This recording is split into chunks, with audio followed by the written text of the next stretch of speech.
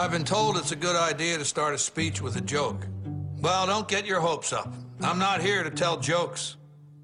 I'm here to pick a fight. Krejci scores his 200th NHL goal! You ready? Let's go! Welcome back to the Boston Bee Party. I'm David Rodriguez. With me, as always, is Tyler Scales. Tyler, how are we doing today? Doing good as always, Dave. That's good. I'm glad to hear. Little housekeeping. Last week, we recorded at Billerica Access Television. Thank you very much to all the wonderful people over there. We are back in our home studio, so to speak, at Connecticut School of Broadcasting at the Newton location. Looking for a career change. Call 1-800-TV-RADIO right now. Today on the Boston Bee Party, we're going to go over the last four games. 3-0-1 in those last four games. We'll get into that. We got some injury updates coming up. Halak played in his 500th career game the other night. We got a new segment coming up later on. And we're going to touch base about another coach under investigation for abuse and another coach fired down in New Jersey. But starting off, let's get to the Black Friday game. We touched about this game last week. We wanted to both kind of hustle out and watch the game. 3-2 comeback overtime win for Boston. Started good in this one. Played pretty well throughout the first. They did give up a goal 5 seconds after killing a penalty. Halak lost his stick in McAvoy's skates. Pavel Buchnevich, top shelf, cross-corner snipe. He had Brendan Lemieux pretty much screening pretty well in front of Halak. Tough start to the game, even though they were playing well. Yeah, even though I think Halak had an amazing period in the first period. I think there was one part in the 13-minute mark where he had an amazing save. I think Sabanjid had that shot, and he nearly scored on Halak, but Halak was there. And, Halak's been, he's been playing really well recently. I think a lot of people, especially the Bruins fans, have been wanting to have him more on the ice than Rask. Yeah, he made a big save against Buchnevich, again in this game, and then got a little lucky later on where the puck kind of just trickled along, not quite on the goal line, but within a few inches of it. The Rangers have had a lot of close chances in that game, but Halak was there to save up most of the pucks. I think mostly, if Halak wasn't there for that game, I think the score would have been very different if Rask was in there. You're turning on me too. That's okay. I get it. I understand. But it's the truth, though. I mean, Halak has been playing amazing. Halak's been playing absolutely out of his mind, and it's great to have two goaltenders that are number ones in this league. I don't know if there's any other team in the league that's this lucky right now as far as goaltending, where we can look at some stats later if you want. I know we were talking earlier about the goaltending situation again. I get it. Halak's been playing great. What, he played 3 games in the last week? Yeah, it's nothing against Rask. I mean, Rask has been playing well recently too, but I think Halak's just been the better goalie. Yeah. I can see that, and I agree. I don't know if the numbers really tell that same story, but I agree with you. He's been playing a little bit better as of lately. Yeah, but then again, we're going into Christmas season, and right now we're not in the spring, so it could change on my opinion on Rask or Halak playing first. It's a long season. We're about a third of the way through, so yeah, totally. Still got 2/3 to go. 6 minutes into the second period, Danton Heinen gives the puck away to Panarin, who charges in on Halak and finds Strome to his right for the shot on goal. The rebound goes directly to Heidel, and he buries it. 2-0 Rangers in second period. Turnovers were an issue in this second period, as they have been in pretty much every second period. Yeah, I believe they had I believe the Rangers had a 5-on-3, and they could not capitalize on it. The Bruins' penalty kill was there for them. Yeah, their penalty kill has been pretty darn great this year. Going into this game, the Bruins had a 83% penalty kill rate for 14th in the league. So middle of the pack. I think it's gotten better over the next few games. McAvoy ends up getting in a fight with Brendan Smith. He's a pretty tough guy. They exchange a couple of shots. McAvoy loses his footing, pulls Smith down. I think this was the start of the turning point in this game. Totally. I forget exactly why McAvoy took exception with Smith, but he stepped up, and people really responded after that. Yeah. The next turning point in this game was the 5-on-3 for the Rangers. Grizzly with a high stick penalty, and less than a minute later, Corrali with a cross check. Carlo gets his stick on the first shot. Chara clears, and then for the next 2 minutes, there were no shots on goal. Boston with good possession and sticks defensively to kill the 5-on-3. Yeah, much better period too for the Bruins. Their penalty kill has been really improving lately. I don't know which is better, the power play or the penalty kill, because both have been amazing this season, in my opinion. Yeah, one of the best power plays in the league. Penalty kill has definitely been improving. Very good over the next couple of games. We'll take a peek at that. So then we had Jack Studnicka. He had some great hustle to beat out an icing, and this leads to Boston's first goal. DeBrusk loops out from behind the net, out to the blue line, takes a shot as he turns. Corrali tips it. It bounces off a Rangers defender, and then gets the Bruins on the board. Yeah, I honestly thought Studnicka had that goal. It was going to be his first career goal, you can tell. But Corrali had that goal, of course.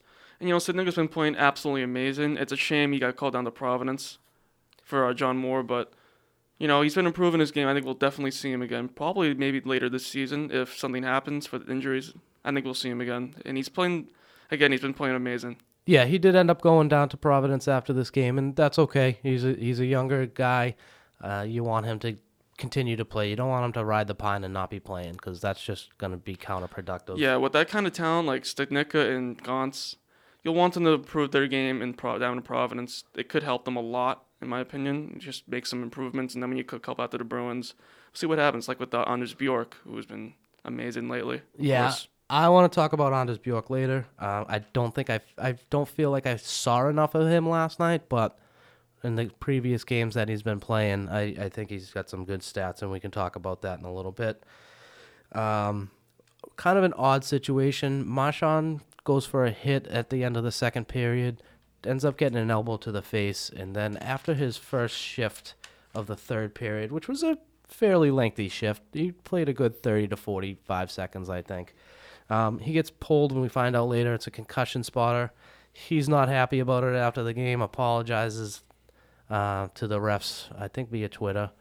But it was just, he missed about 6 or 7 minutes in a tight game.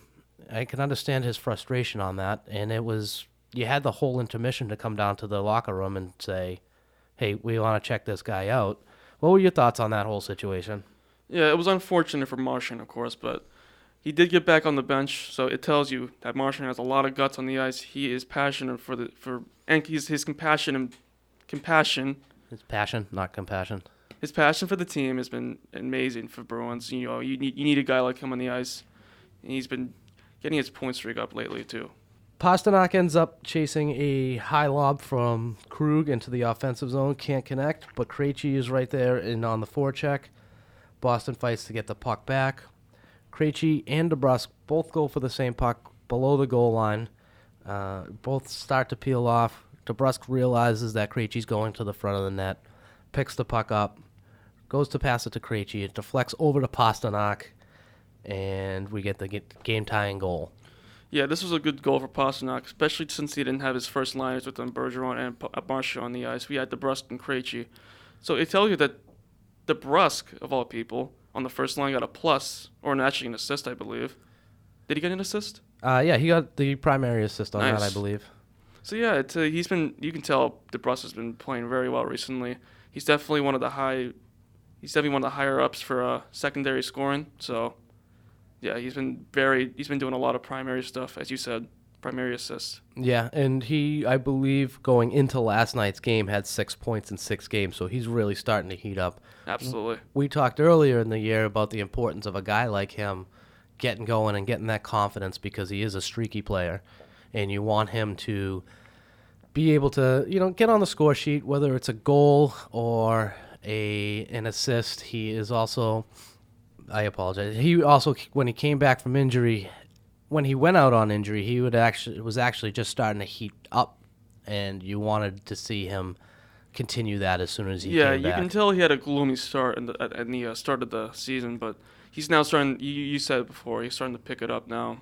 He's turning it up in the heat, and he's been playing very well recently, and he's definitely one of the players to watch out for the Bruins.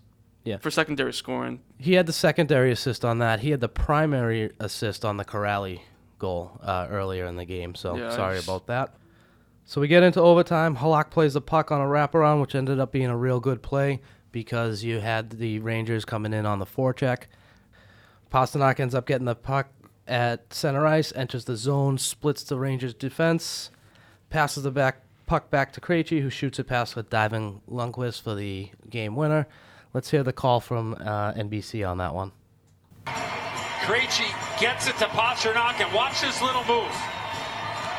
1 against 2. He goes around a forward, Pavel Buchnevich. And then he throws it back to where he came from, and there's David Krejci, and goes top shelf on Henrik Lundqvist. You heard it right there. I mean, it was just a beautiful play. Just Yeah. dangles right in between the two players, and Krejci follows up the play, ends up pretty much right where Pasternak just was, rips it home. And if you see the video, you see Lundqvist. He's just outstretched and can't get to it. So yeah, one of the most primary things in overtime, in my opinion, is crashing the net.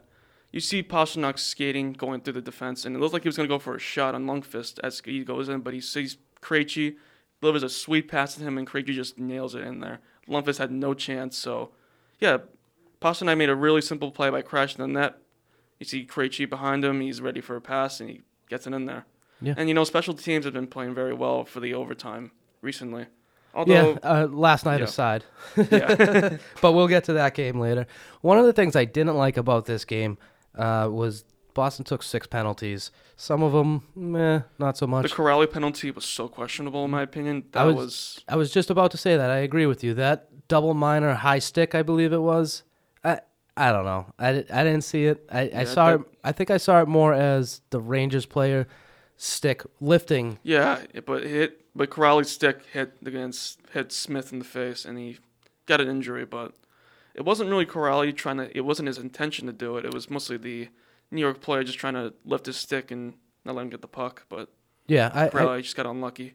I think it was more the Rangers player pulling the stick, Corrali's stick, the Rangers. Yeah, but I think the into Rangers his player's face. intention was to lift the stick from him, not to get the puck. Yeah, I was just trying More of to a make stick lift. Yeah, he was absolutely just trying to make a nice defensive move on that. Yeah. And, I mentioned Marshawn Chirpin, the concussion spotters. He had some stuff to say basically about getting their heads out of their asses and stop eating pizza and popcorn or whatever.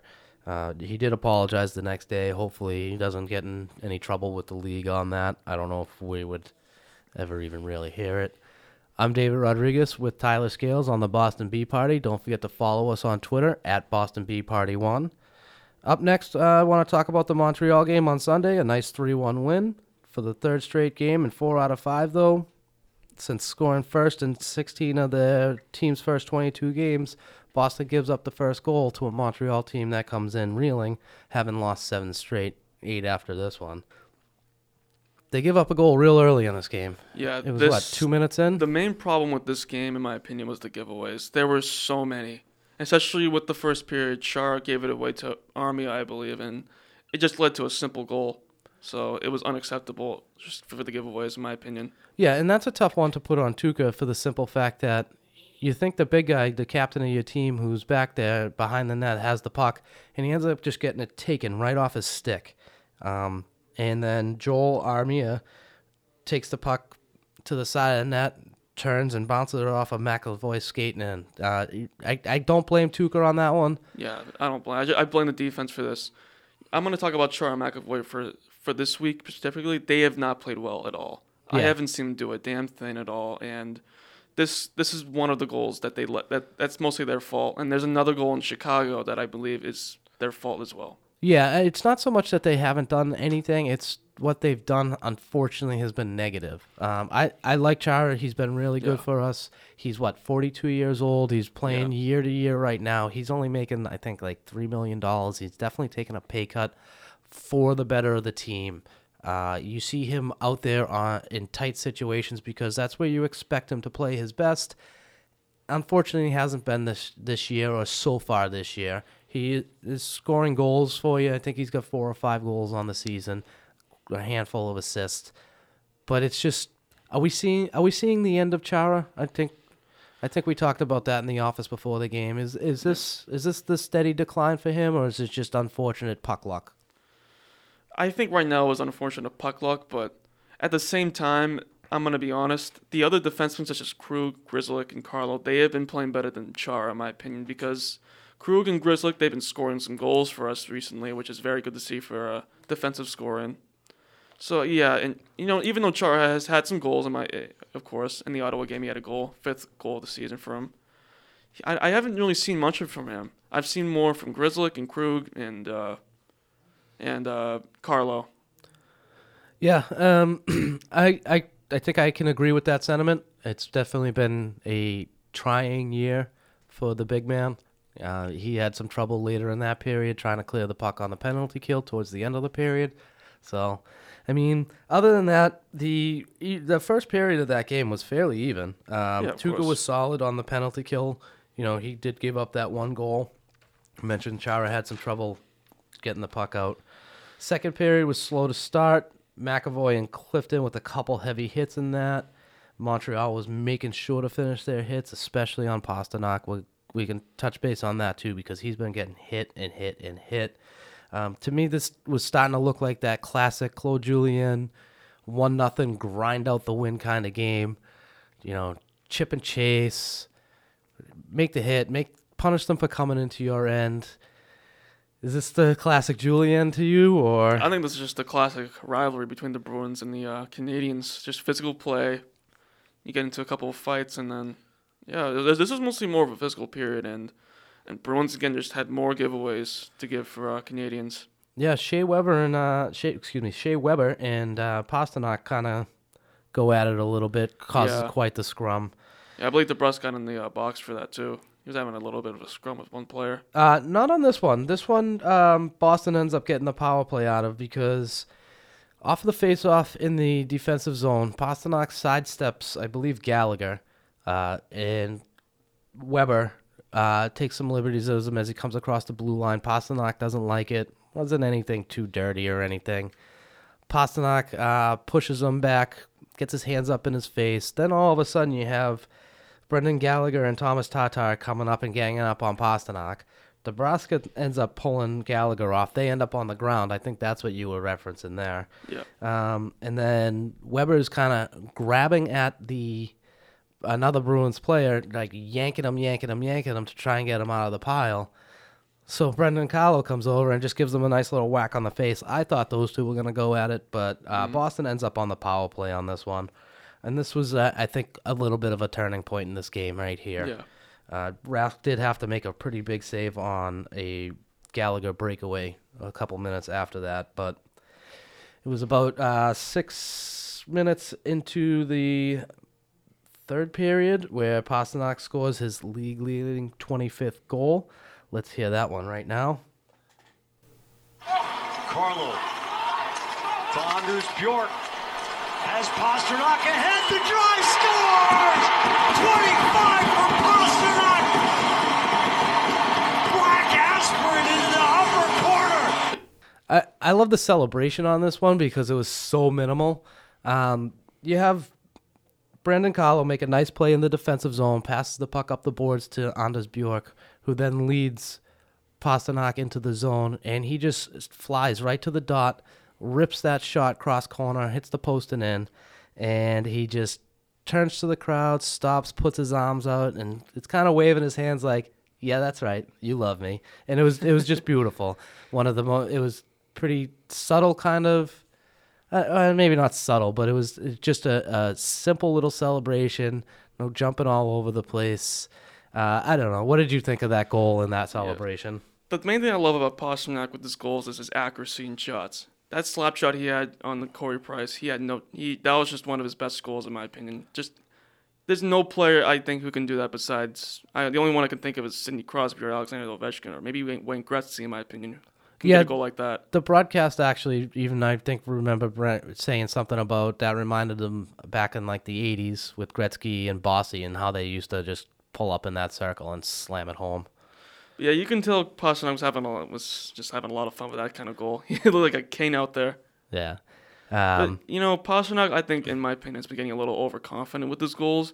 And that's not a good thing because even though you got most of the goals, there's still a player like Connor McDavid that can catch up to you, and like you can just lose that chance to get a trophy. Yeah, I'm not so sure he's overconfident with the goals. I think I understand what you're saying. I think it's more. But going into the other games, I think you might agree with me. Okay. Because, he hasn't been getting. After this game, I don't think he had any goals. Yeah, I think this has been really, this stretch has been the toughest time for him recently as far as teams going after him. They're coming after him. They're making sure to finish their hits. They're taking some liberties. There's some stuff that I feel is questionable. I think they see Pastrnak as a target because I think they see him as the most dangerous player on the ice for the Bruins right now. Absolutely. He is. He is. Absolutely. Tuukka Rask has to make a pretty big save on Max Domi after Domi has a nice little slick move to stick handle the puck through Brendan Carlo.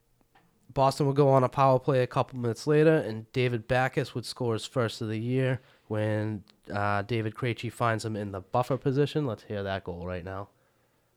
Backus nudges back to Grzelcyk. McAvoy past the dot, back to Grzelcyk. To Krejci, top of the circle, to Backus, he scores! David Backes with his first goal of the season puts the Bruins ahead! Welcome back, David Backes. After missing, I believe, 13 games in 4 weeks of the season with that upper body injury that he sustained against Ottawa when he ran into, please forgive me, I forget the player's name. He gets his first of the year. It's nice to see him back. It's nice to see him get on board. The injuries this year, we've touched base on them several times. They're mountain. I believe Boston has played 32 skaters, including the 2 goaltenders, so 30 forwards or defensemen to this point this year. They played a total of like 37 all year. So, I mean, it's the depth on this team is just unreal. Yeah, and I need to give kudos to the staff who treats the injuries for these players because this is the second time I've seen someone come back from an injury and have a goal. I believe Krug was the first one to do it with an overtime goal, and now Backes does it with his first. And I've seen Backes recently; he's been playing a lot better than he has when he came back from injury. Yeah, he looked good in the game the last 2 games too. After this Montreal game, I agree.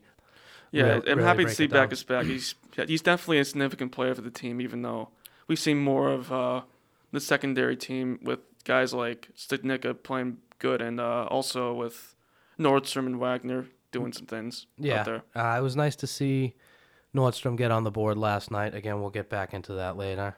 So, 7 minutes and 11 seconds after Pastrnak scores the first goal for Boston to tie the game, the floodgates had really opened after that. Jake DeBrusk scores his 6th of the year with a nice little give and go from Charlie Coyle. And his celebration was great to me because he ends up getting knocked over and he's like a turtle on his back celebrating, hands up in the air, almost kicking it around a little bit. Boston has, over these last course of a few games, has been giving up the leads early, having a hard time fighting back in, coming back late in the third. I think their third period goal differential is somewhere in the 30s. Yeah, it's not sustainable. It's going to be really hard to do that throughout the entire course of the year. But it's been nice to see. And, I saw somebody on Twitter the other day say, or was it on the broadcast, say something to the extent of, this team just doesn't want the fans to leave. So they get you, they kind of like lulling you a little bit, and then all of a sudden they start playing, and we end up in situations like this where 3 unanswered goals against your biggest rival and your former coach. So Montreal would pull Price about 2.5 minutes to go, but 40 seconds later, take a too many men on the ice penalty. Pretty much game over at that point. Yeah. Montreal with 8 straight losses at that point. I do believe they won their next game against the Islanders 4-2. I love it when Montreal loses. It's a rivalry thing. Yeah. On to Tuesday against Carolina. Carolina comes to town for an Eastern Conference Finals rematch. They come in after beating Tampa Bay 3-2 on Saturday. Halak playing his 500th game. That's quite the feat. Only 73 other goaltenders have done that. Yeah, I believe guys like Martin Brodeur, Roberto Luongo, and of course Tuukka Rask is up there for 500 games. Yeah, it's been a season of milestones for the Bruins this year. Yeah. So Halak ends up playing in this game, gets his 49th career shutout, making 24 saves in a 2-0 victory. The win would give Boston 8 straight wins and points in 12 straight, undefeated at home in regulation. People are starting to get a little sick of hearing that stat. A loss is still a loss, but you get the tie/overtime point. Boston comes out shooting in this one. Carolina had good speed and good team defense to keep the game 0-0 for most of the game. I don't know about you. I thought this was more of a good defensive game on both ends than anything else. So during the second period, there was a part where the puck was thrown on the net on the side. Did you see that by any chance? Was that when they thought when Carolina thought they had a goal? Yeah, they thought they had a goal, and but it turns out it was on the side of the puck, and like they thought it was apparently not a goal because the net was not ready for hockey time. So No, I believe because Nesson zoomed in where the puck went, and you could see the rubber on that. Yeah, I saw that too. The puck just went right through the net, ripped it through. Yeah, I you think can't it let was that happen. Jacob Slavin with that shot, celebrated. When it first went through, everybody, myself, the commentators, were just like, that can't be a goal. How the hell did that go in? Because Halak was tight to the post. There was no space for it. Replay got it right on this one. That's honestly, what replay's with for. the terrible officiating that's been going on in the NHL, I thought that would allow that to be a goal. Yeah, you thought, well, it was so obvious you couldn't. And that's what replay's for, is to fix mistakes like that are clear and obvious. Not this, he's a half a centimeter over the blue line, or he is tickling my goaltender as my goaltender's in the blue paint trying to make a save. You know, like, sorry, don't be ticklish. Yeah. You know how I feel about that. With disallowed goals, of course. Both goaltenders came up big. Reimer on Coyle early in the first, and later on Bjork in the third. Halak on Hamilton and Svechnikov in the second. Svechnikov's was a good save on the breakaway. He's got that glove just in that right position above the pad, and it just nicks off and goes out of play. So far, I believe Reimer has been one of the toughest goalies we've faced this season, especially during the first and second period. He played his ass off, and I think he saved the Carolina Hurricanes from a pretty big score depth, in my opinion, for the first and second period. Yeah, this game could have gotten out of control if it wasn't for Reimer, and you're right. He always plays us well. I don't know what it is. He was in Toronto, I believe. He played us well, and when he was in Florida, he played us well. So we seem to run into those goaltenders that just play well against us as far as Boston goes. I don't understand it. It's just one of those things. A goaltender knows your tendencies or has played you enough to get your tendencies down. So Charlie Coyle finally breaks the tie at 15:55 of the third period when he tips the puck 5-hole after Heinen makes a real good defensive play at the defensive blue line. Plays a little give and go with Marchand. Marchand knows that Coyle's sitting basically all alone in front of the net. Puts the puck towards net where Coyle's able to tip it home. Boom. Yeah, 1-0. Again, as we said, Coyle signing that 6-year contract, I think was really worthy. This was, he's had another goal. He's been continuing a point streak, I believe. I think he's been having a ton of assists, and of course he's had goals, but Coyle, he's definitely one of the other guys like DeBrus to have a main asset for secondary scoring. Yeah, I think Coyle will always be a first liner for one day, or maybe yeah. for a whole I season. think they're preparing, and this is just pure speculation, and I've heard some other people talk about it. Is that Coyle is signed in case you can't get Krejci, so he would end up moving up to your second line centerman. Yeah, I think him and Pastrnak could well together, in my opinion. Just see what happens there. Yeah, there's been some line switches lately where Coyle was with Marchand and Heinen on I think that was the second line, and the first line was Pastrnak, Krejci, and DeBrusque, which I like to see. I mentioned that to you before. We all know that Cassidy isn't afraid to mix up his lines. And, I was listening to the radio the other day, and they were saying he should take the blame for the Game 7 loss because he's stuck with that, quote, perfection line, which, I hate that. He's mixing it up now out of necessity. I think when Bergeron comes back, I think the team would do well if you played Bergeron down on that second line between DeBrusk and Heinen or Bjork, whoever ends up getting that right wing position, and then moving Krejci up between Pasta and Marchand as a power line, and then you can, mix and match that right wing like you're doing now anyway. It seems like every once in a while you see Pasternak on the double shift. So in my opinion, I think Bergeron, when he comes back, he should play with the first line to see what happens. Just get familiar with this line again, of course, but. And as I said before, Backes and Krug, they got injured. They came back. They've had an amazing game with goals. So I think the staff has been doing really well with bringing back players to get them prepared for another game. So I think they should try Bergeron for a first line shift, and if it doesn't go well, then try a second line one. Yeah, you're probably right. Get him back into his normal position. Get him to feel comfortable again. I agree with that. That's a smart move. But once he gets up and running, I think you should kind of jumble it around. You never know what's going to happen. You still have the playoffs. playoffs to prepare for, yeah, of course. Yeah, absolutely. Same page. I like it.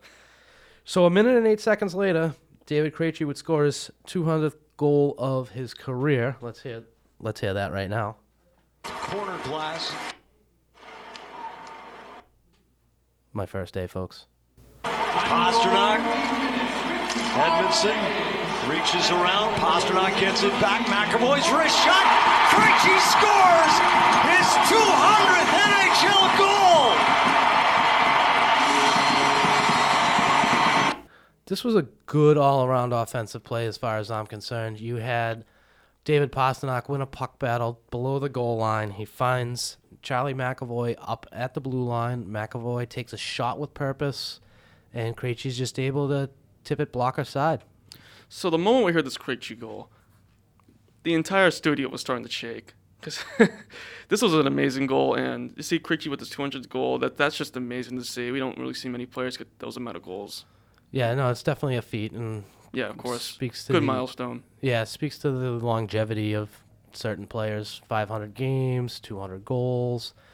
What was it? Chara had 1,500 games this year. Yeah. So, Boston would clamp down defensively to finish this game. The last 2.5 minutes. Not really a lot going on. Reimer has to make another save. Halak has to make another save or two. Not really a lot to talk about after that, but 2-0. I think the win kind of came out of the sails for Carolina, and we just take the 2-0 win. Yep, good game. This is the Boston Bee Party. We've just recapped the New York Rangers Black Friday game, the Montreal Canadiens game, and now the Carolina Hurricanes game. Don't forget to follow us on Twitter at Boston Bee Party 1.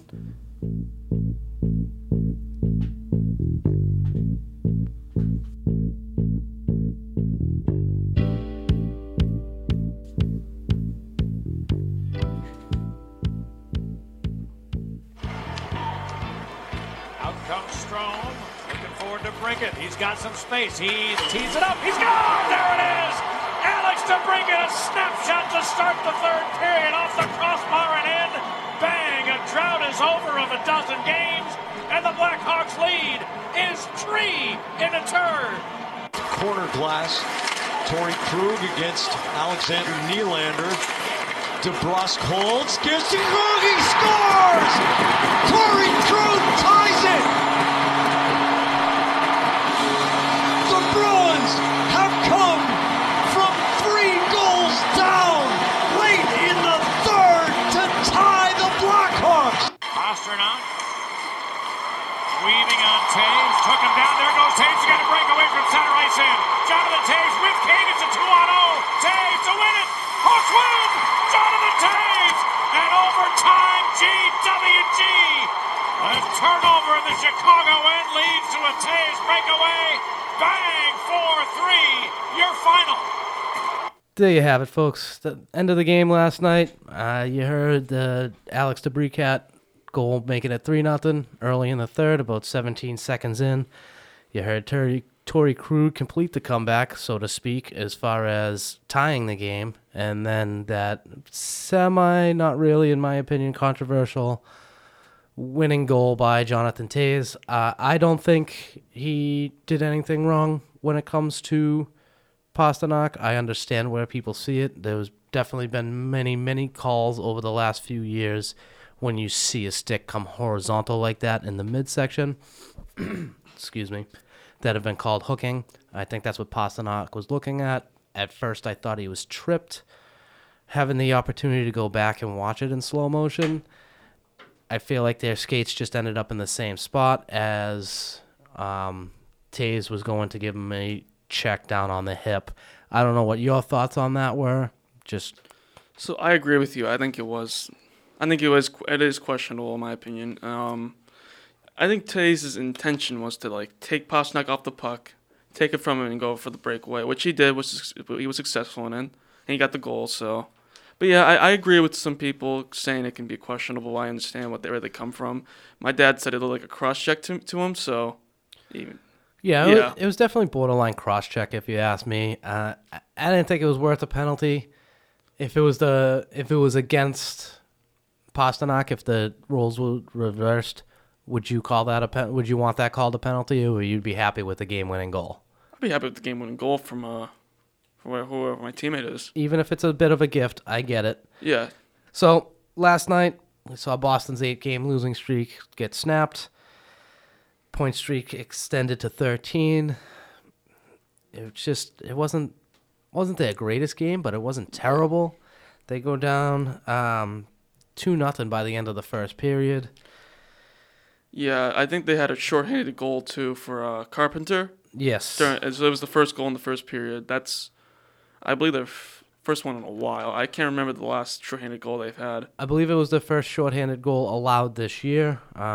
Yeah, and it was against one of the teams that have been having a hard time getting a win. So yeah, you gave this team so much life, especially with that opening goal. Yeah. Charlie McAvoy falls down on his own offensive blue line, gives up the puck. Carpenter comes up the ice with Connor Murray, puts home Connor Murray's rebound past Rask. I mean, the puck bounced right to him. I know I'm a Tuukka defender. That one's on the defense. Of course, I agree. You mentioned how you felt they were kind of slipping. Yeah, and this is one of the examples. This goal right here, you got to get that puck. It's just simple defense, fundamental defense, and you just couldn't. Yeah, you just couldn't get it out. It's unacceptable. You're on the power play. You're giving up. This happened to us. This happened to Boston.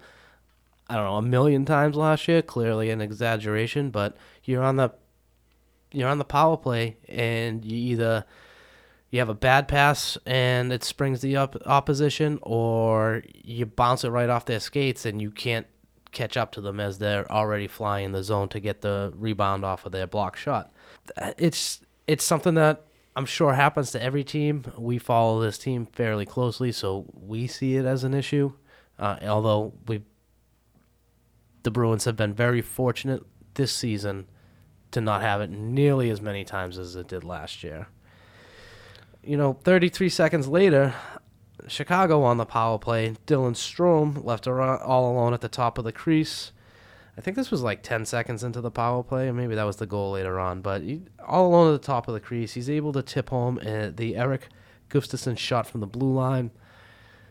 You got to clear that guy out. I know you're on the penalty kill. You've been fairly decent, if not great, on the penalty kill this year. You came into this game. Where's that notes? Come on, Dave. Be prepared. You do this every week. Shit. You're never gonna let me live that one down. Boston comes into this game 85% on the penalty kill, 7th overall. I mean, that's pretty good. You're top 10, and this stuff happens from time to time, I suppose. There's not much you can do about it other than just gonna figure out a different. Yeah. Did McAvoy trip? I'm not sure. Yeah. So every game, just like this, it can happen. Just every game will have a bad game. We've had it with Detroit, Florida. Although we played good against Florida, but it was still a bad third period in my opinion. But yeah, it just happens, and it gets a team like this, Chicago. It needs to be one of the best teams in the NHL. They have multiple Stanley Cups this decade. So, and by the way, I just realized the decade's about to end soon. Yeah. Crazy. It's not. In less than a month. Yeah, it just came to my mind. It'll be 2020. We'll be in the Yeah. 20s. I wonder if it's going to be the roaring 20s, like the 1920s. I hope so. I don't know. That's 100 years ago. We'll see. So there wasn't really a lot going on in that second period. One of the things I did want to touch on was Pastrnak taking his second penalty of the game. It was a retaliatory kind of penalty. You got other teams targeting you. He's really going to have to just fight through it. He needs to realize that he's one of the better players than some of the other players that are trying to force him into a penalty. So he's obviously easily intimidated by or insulted by how a person goes up to him. So I'm not so sure it's intimidation or insulting. It's every time over the last couple of games, and please forgive me, I just want to get this out before I go brain dead again. Over the last couple of games, he's getting these, and he's just turning to the ref, putting his hands up like, where's the call? Where's the call? Pastrnak, you have 25 goals this season. You're not going to get all the calls like a seasoned veteran would, like in football, like a Tom Brady, or in hockey, like Sidney Crosby or an Alexander Ovechkin. You're not going to get those veteran calls, so to speak. You know what I mean? Yeah, at least right now he's not going to get them, but... You know, Pastrnak, I think he's 23 years old, and he's like he's at 25 goals. For someone that young to get those amount of goals is incredible, in my opinion. But he needs to realize that he's one of the best players out there, and there's going to be players that are possibly one day going to be better than him, or on the ice during a game will be better than him. So you got to at least just, got to go. That's all right. It happens to me all the time. Yeah. And when I say targeting, I mean like teams are just making sure to finish their checks. I do take a little bit of exception with the Zach Smith hit in the third. That's the one where John Moore ends up fighting Zach Smith, although he really just got punched in the face once or twice and it was over. Yeah, I want to get back to what I was saying. Just Pasternak's one of the better players out there. He just needs to get his head in the game, just not be intimidated by it. When I played in high school, I always just let those guys just say stuff to me. I didn't want to get a penalty or just do something stupid that would cost my team a win. So Pastrnak, I think he's just try and stay quiet for now. I mean, obviously you try and not be insulted. Just try to do your best. Just be respectful. Yeah, let the refs do their job. If you got an issue with it, say something to them between the whistles. Hey, why wasn't that? Whatever. I'm not a professional player. I don't know how it really works like that. Yeah, but I see them talking with the refs and the linesmen all the time. There was a good shot of Halak talking with, I believe, one of the referees last night, and they're both smiling and chatting it up. So my conclusion is I think Pastrnak can, if he just tries to simmer it down a little bit with some of the players thinking that they might target him, he just needs to realize that players just want to take him down a little bit so that other players can, get some stats for their own. Yeah, absolutely. And I mean, Cassidy, I think, even made reference to it where they do it to other players, not so much targeting him like this bad hit I'm going to talk about in a minute about Zach Smith, but trying to knock him off the puck, making sure they know you're there, finishing your checks. It's all part of hockey. Pastrnak said something about it being all part of hockey at the end of the game, and it doesn't really throw him off his game, but he's got to realize that that's what teams are trying to do, and you can't be turning to the ref after every time somebody hits you, good hit or not, and expect a call. You're a great player. You're not at that area where they're going to protect you, apparently, the way that they would protect a Sidney Crosby. We talked about it, 17 seconds into the third. Alex DeBrincat, I apologize if I'm saying that wrong, puts Chicago up 3-0. It's the first time all season Boston's down by 3 goals. A minute 30 after that, Joakim Nordstrom would put Boston on the board with his third of the year. On a line with David Backes and Pa Lindholm. Backes would shoot from the right wing circle. The rebound goes directly to Nordstrom, who quickly slaps it home. Nice to see some secondary scoring. Backes 2 points in 3 games since coming back against Montreal. Positives. I like the positives there. Mixing up the lines. That was some interesting lines over the last couple of nights. We mentioned Coyle up with, or would it be down? I don't know. With Marchand and Heinen, and then Pasternak, Krejci, and DeBrusque being aligned. So, yeah, we've mentioned several times that Cassidy is not afraid to mix up his lines. Chris Wagner would score a shorthanded goal with just under 5 minutes to go in the game. Breaks through the neutral zone around a Chicago defender who's fallen down. And he buries a wrister, pulls them within one. 2.5 minutes later, Torrey Krug would come down, pinching along the boards. And to me, on this goal, it was almost like he was shadowing Pasternak because they were in such close proximity along the goal line in the corner. And then he just kind of slips across towards the net on the bottom of the circle. Who's there but good old Jake DeBrusque to find him. Lifts it cross corner for the game tying goal. That was a good one. We listened to that just a few minutes ago. 54 seconds into overtime, Jonathan Toews ends it. You know, we touch base on that goal. I don't have much more to say to that other than you get knocked down, get back up. You can't be arguing for calls. Consider a bit questionable, but it happens. It happens. Yeah, this is David Rodriguez. This is the Boston Beat Party. I'm here with Tyler Scales as always. Don't forget to follow us on Twitter at Boston Beat Party 1. We've just recapped the last week of Bruins games, 3-0-1 in those 4 games. It's time to go around the NHL. We have an assistant coach for Chicago, Mark Crawford. He's under investigation by the NFL. Oh my God, wrong sport, Dave. By the NHL. Allegations of abuse from when he was coaching in LA and Vancouver. You had Sean Avery come out and say that he was kicked after too many men on the ice penalty that he caused. And Brett Sobel claimed he was not only kicked but choked when Crawford was his coach. This coming a week after, or within a week of Bill Peters being fired in Calgary for racism allegations. I know that there's arguments to be made that this stuff has been going on forever, since there's been coaching. Doesn't make it right. There's arguments that it will never change, or you're just trying to motivate a player. You don't have to be physical to motivate a player. You were saying you played hockey in high school. How would your coach motivate you? He would just tell me you have to do better on this one specific part. If you can't, you just need to continue practicing. Just don't just stay home and just, And what if you made a mistake in game? When he wouldn't, obviously, you being a kid, he wouldn't hit you. Yeah, but he would criticize me for it, of course. He'd just say, do better on that part next time. You can't do that again. And you would take it more as constructive constructive criticism as opposed to verbal abuse? Back then I would just say, why would he say that? I'm doing good where I am. But now when I'm just as grown up as an adult, I would take that as a constructive criticism and just say, I agree with him. He's definitely telling the truth. Okay. That's that's when you're playing sports. When I played sports, I always tried to take that as constructive criticism. Whether I agreed with the coach or not wasn't up to me. He was the coach of the team. I had to listen to what he said if I wanted to play. Again, if he's going to be slapping me around, go fuck yourself. That's how I feel.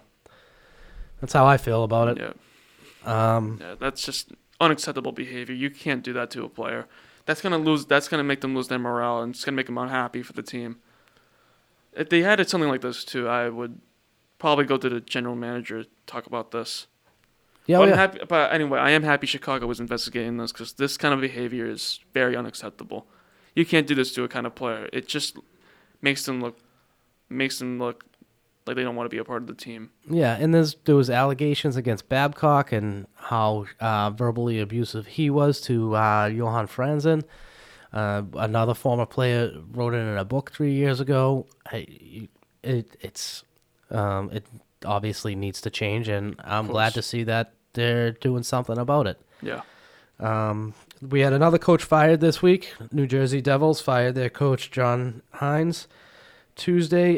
He had a 9-14-4 record to start the season, 22 points. You have a Taylor Hall down there. You have a PK Subban. Your goaltending obviously has been suspect. It's just time to go, I guess. He was sub 500, and since 2015, he ends up finishing with 150 wins, 159 losses, and 45 overtime losses. The main thing that the Jersey Devils need to do is try and reconstruct the team. I think they're trying to do it because they got PK Subban and Wayne Simmons on the team now, but it appears right now it's not helping them out. And right now they could lose Taylor Hall. And when they fire their coach Hines, this might be like a decision where they have to construct the team in a new way. And as I read this, I think Hines is a really respectable coach. I hope he comes back to the NHL soon, or does something significant for hockey. Yeah, it doesn't sound like he's been slapping his players around. So. Yeah, that's a good thing. So that's 3 coaches within the last, 2.5 weeks fired. Babcock in Toronto, Peters out in Calgary, which, we talked about that. And now John Hines. Who's next on the chopping block, in your opinion? I can't tell. Probably the Detroit coach. You think Detroit? Even though they beat us. But Detroit is losers of 8 straight at this moment. Yeah, but honestly, we're right now early into the season. I think firing coaches is a bit too early in my opinion. I thought Babcock getting fired was a bit too early for the Toronto Maple Leafs. I think it was too late. You should have done that in the offseason if you were even thinking about doing it. But sorry to interrupt, but that's just my opinion on that one. Yeah, but I think firing coaches at this point who are doing okay, maybe have a little win streak going, but then have a huge lose streak, maybe just question what you need to do for your team. But right now, I think going into the Christmas season, I think maybe into the new year, maybe you can start questioning how you can handle your coaching. But in my opinion, I thought the New Jersey Devils coaching firing was a little too early, but it is what it is. Don't forget, you got the mold of St. Louis last year. St. Louis was last in the league around this time. Fired their coach, gave the job to Berube as the interim head coach, and, I mean... You know what happened. We know what happened. My opinion, even though there's a ton of money tied up in him, I think it could be Julien. This is a good time. I mean, obviously you don't want to fire anybody right before Christmas or the holidays, but I think he's next. There's a lot of expectations up in Montreal, and he's underperforming, if you ask me. Loses of, I think, 9 out of their last 10. They have 30 points, 12, 11, and 6. Lost again last night, or the last game they played anyway. That would be my opinion. I like your Detroit call. I can't find the coach's name out there, so I do apologize. He looks like the Penguins head coach to me, but the LA, that's just my opinion. Sorry. The LA Kings, they're not doing so hot. I don't know when their last coaching change was. Anaheim, who started off on fire, is down in the basement again. Yeah, and Los Angeles too, which sucks to see because they were also really well in the 2014. You mentioned Taylor Hall. I know you wanted to get to that. You've been hearing, or we've been hearing, trade rumors. Quick 30 seconds, thoughts on Taylor Hall? I do not want Taylor Hall on this team. He is currently playing for a team, as we said, that's not been playing well. And he hasn't been playing well this season at all. Maybe because he just doesn't want to be on the team anymore. But I hope that's not the reason. But he is unrestricted at the end of the year, too. I do not want him on this team. And if we trade him for a player like DeBrusk, worst move I believe the Bruins will probably make in a while. Yeah. That would just be unacceptable. I know he's a good player, but I do not want him on this team. I just would rather keep him for another one. Put him on like a team like Arizona. I don't care. I don't want Taylor Hall.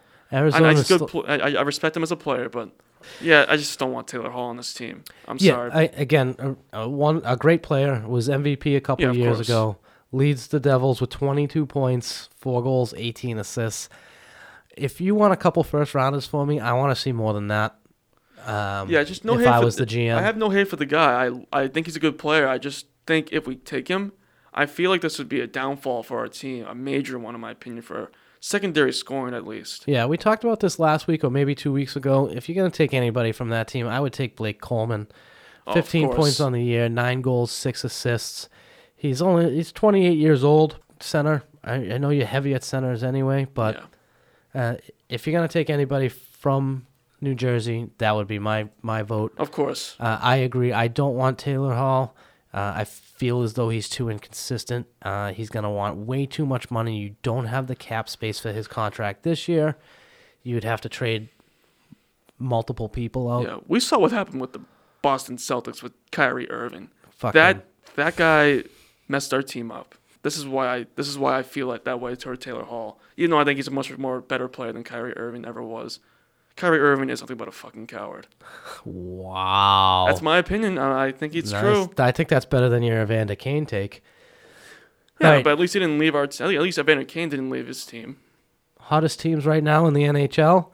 Minnesota Wild, 5 wins. We have the Colorado Avalanche coming to town on Saturday night, 5 straight wins. The Washington Capitals with 5 straight wins. 3 good teams, all in the running, with the exception of maybe the Wild, who is just a little out of it. But the coldest team in the league right now, the Detroit Red Wings. So I think your prediction or guess of their coach could be the next one to go is very wise decision.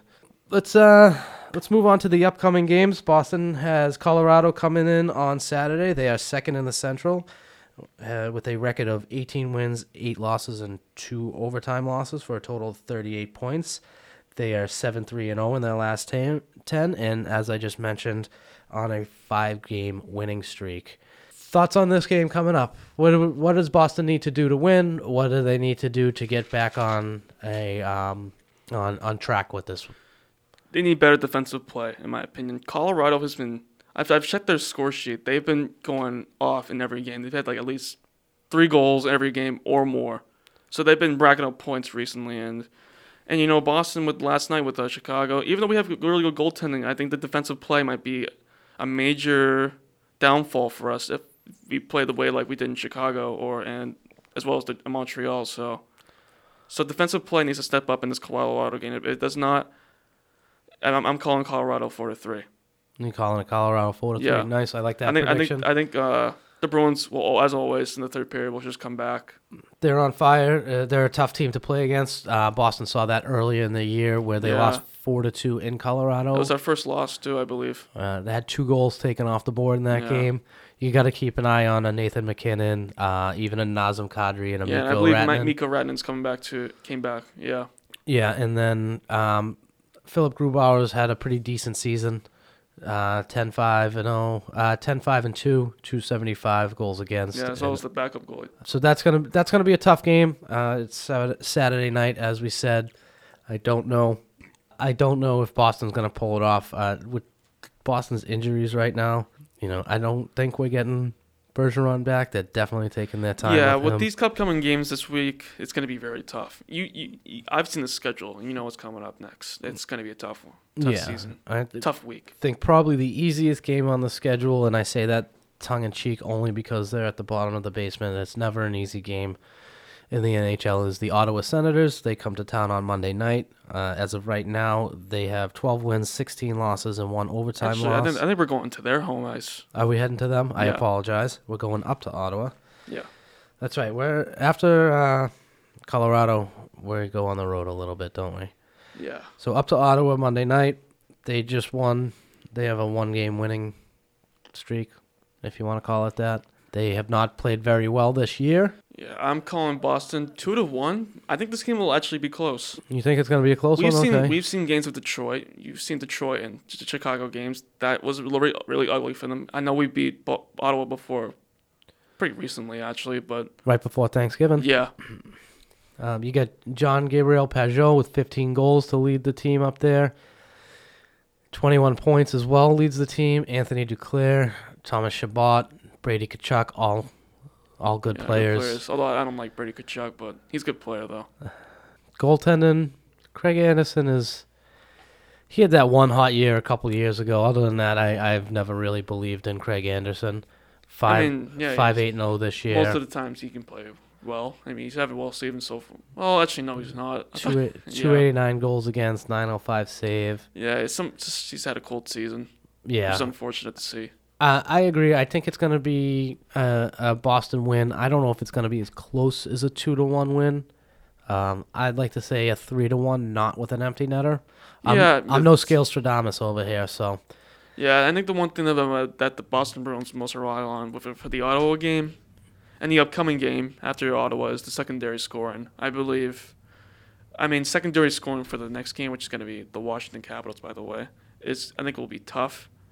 But I think it'll be for the Ottawa game, back to Ottawa. Yep. I think secondary scoring will be a big thing to come for this game. Yeah, I think the secondary scoring where it's not not as much of a drought this year as it had been last year. It definitely needs to pick up, especially where you're starting to see teams really clamp down on Pasternak. Once Bergeron gets back, you have that that power line of Bergeron, Krejci, and Marchand. Once Bergeron gets back, you may not see them clamping down on Pasternak quite as much because you're going to have that extra threat, although he has the threat of a Krejci or even a Coyle at this point. Next up, Boston will be heading to Washington on Wednesday night. They are first in the Metropolitan Division, 24-4-5, 47 points. Like we mentioned a few minutes ago, winners of 5 straight. That's going to be a tough game.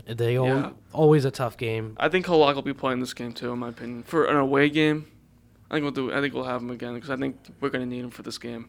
I don't know about Rask playing this game. I think he might not play well for a team like Washington.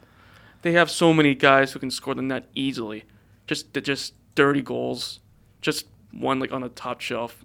Yeah, I think Halak can get these kind of saves, in my opinion. Unbelievably talented team. John Carlson having a hell of a year. Definitely Absolutely. Early candidate for the Norris Trophy.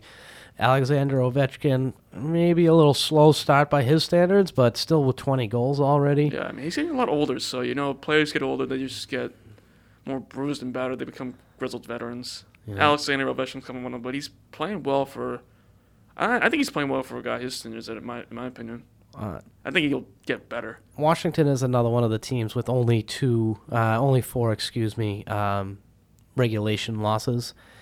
Braden Holtby's having a good season, 14 wins, 2 losses, 4 overtime losses. That's a really good one. I think he's probably one of the best goaltenders right now. His save percentage is a little low for what I would add a 909. You like that a little closer to the 920 range. 282 goals against. This is going to be a real tough game. Absolutely. I always think back to how Braden Holtby one year just completely shut us down, and then I think back to how Boston opened the season last year and just got absolutely spanked. I think it was 7-1. Just not going to be an easy game. You're really going to have to bring an A game on that. It's not a good week, man. You got so many. You got 2 games with one really good team who's been on fire, and then one who's been not so hot. But going into a team that's kind of been really hot, I mean, it's like a pace that gets changed. Yeah, it's definitely a change of pace. You got Ottawa again, probably the quote easiest game in these next 4 next week. Yeah. And the last game next week is going to be on Thursday night against Tampa. So if you're saying Halak in Washington, so you're obviously going to be predicting Rask in Tampa. Yep, you're right. Tampa is right now currently 6th in the wild card, 13-10-3 with 29 points. They lost their last game. Not a great season. Yeah, but we've seen teams like Chicago and Detroit. They've beat us before. I think Boston will win. Again, it'll be a really close game. I think guys like Stamkos or Kucherov can get a goal in on Rask, of course, because they're all-star players for that team. But absolutely, I think Boston will get the win. I think. Did you say Kucherov too? Kucherov, yeah. Okay. Yeah, please forgive me. Kucherov with only 10 goals this year. Wasn't he the league leader last year in goals, or was that just in points? I think he was. For points, I think he was too. But for goals, I think he was really good at it. Yeah, they've had a rough start. They went over to Sweden for the Global Series against Buffalo. Got a couple wins over there. They, I believe, have 2 games in hand on Boston. Unbelievably talented team. The only person on this team I don't really like would be Pat Maroon. Oh, yeah, I don't like that guy. And that's only because of last year. I actually think he's a good player. Goaltending has been a little bit of an issue. Both goaltenders over 3 goals against a game. Both low 9s for save percentage. Yeah, I'm gonna go with a win on this one because Boston always plays Tampa hard. I'm going to call it an overtime win. Oh, yeah, I hear you. So my predictions for the week are going to be, I say they beat Colorado, beat Ottawa, lose to Washington, overtime win in Tampa. Yeah, my predictions, I got Colorado beating Boston, Boston beating Ottawa, Washington beating Boston, and Boston beating Tampa Bay. All right. You heard it here first at the Boston Bee Party. David Rodriguez, Tyler Scales. Make sure you follow us at Boston Bee Party 1 on Twitter. Now up, a new segment we've come up with. We are doing the Boston Bee Party Power Play. Sling the power play. Scores! Tyler's up first. Tyler, 2 minutes. So, the big thing about the Bruins road so far is the goaltending. We've seen Halak and Rask play very well in their games recently. They've mostly saved us in some of the games. You look at Montreal, you look at Washington, Washington, we did lose to them, but Halak nearly saved us with 42 saves, I believe, or 41, forgive me if I'm wrong. And then he had a shutout with Carolina in those type of games. And Rask, he's been playing well too, and although a lot of people are saying that he hasn't been playing too well as of late, but in my opinion, he's played very well, and with the amount of saves he's had for some of his games, I think he's been playing well. That's all I have for the power play. Just significant goaltending, and because of the 8-game win streak that we've had recently, they've played well. That's all I have. Yeah, okay. Just under a minute, we'll work on the power play. Yeah, it was just. You did score, though. I understand what you're saying. Rask, I believe, has been playing well. 13-2-3. 214 goals against after last night's, let's call it a debacle. 929 save percentage. That's pretty damn good. Halak also 7-1-0-3. I think that's probably what it is. It's that only one regulation loss that everybody gets a hard on for. Again, another 214 goals against average and a 934 save percentage. I absolutely agree with you. Tuukka's had a couple of rough goes at it lately. I understand why people want Halak. He is absolutely a number one goaltender in this league. Good goal on that power play, my friend. Now I'm up. I'm going to talk about Anders Bjork for my power play. Sling the power play. Scores! Anders Bjork, after 2 shoulder surgeries in his first 2 seasons, he is still technically a rookie due to games played. He's come back. I believe he looks bigger, stronger, and much more physical, stronger on the puck. You're seeing Cassidy have a little confidence in him where he is playing on the power play. He's played on the penalty kill. I've seen him in the last minute or minute and a half of a game. Unfortunately, last night you really didn't see as much of him, or I didn't really hear as much of him as I would have liked. He has now played 21 games with Boston this season, 4 goals, 3 assists for 7 points, and is a +3. So you know he's doing his job defensively just by a simple basic +3. He doesn't really give up on plays. He's been good with his stick defensively in all 3 zones.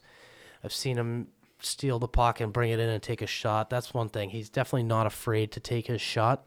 When it's there for him, he takes it. In Providence this year, Bjork played 7 games, which they started him down there just kind of to get him back into it after 2 seasons ending with injuries. He has 3 goals, 5 assists, 8 points down in Providence this year, 4 penalty minutes, and was good defensively with the +5. This being his 3rd season as a rookie. He's played 71 NHL games, 9 goals, 13 assists for 22 points. Bjork scores! Bjork fresh off the bench himself with great speed, and what a finish. Bjork's shot scores! 8 penalty minutes and is a +4. I would like to see a little bit more out of Anders Bjork. He played just under 15 minutes last night. I think he's averaging just over 12 minutes a game. I understand he's a 3rd or 4th liner for you right now, but I would like to see more from Anders Bjork. Sling the power play. Scores! That's going to do it for the Boston Bee Party Power Play, and it's also going to do it for the Boston Bee Party. I'm David Rodriguez. Tyler, have a good week. We'll talk to you next week, everybody. In a joust with Edmondson. Pastrnak. Edmondson reaches around. Pastrnak gets it back. McAvoy's wrist shot. Krejci scores his 200th NHL goal. Carlo. To Anders Bjork. Has Pastrnak ahead. The drive scores! 25 for Pastrnak! Severson gloves it down. Palmieri to Hall with Palmieri going middle. Saved by Rask. A good read from Tuukka Rask, seeing Kyle Palmieri, who can pot the puck. So one round at a time now. Alex Ovechkin closing in on 700 goals. Halak denies him! A desperate dive, and he blocks the shot with the left arm along the ice. With a little bit of flair, too. The swim move and tossing the puck back out in front of him after getting it with the glove. Spectacular. Middlestat. Now off Skinner's stick. Rodriguez to Montour, distributes to Middlestat, high slot. Skinner the redirection. Wow, save by Raz on his belly. He tries to squeeze the knees. Evan Rodriguez denied the goal. You can see him squeezing his hand right there because I think he has the blocker turned the other way and somehow he's going to get it. Oh, yeah. Oh, my goodness.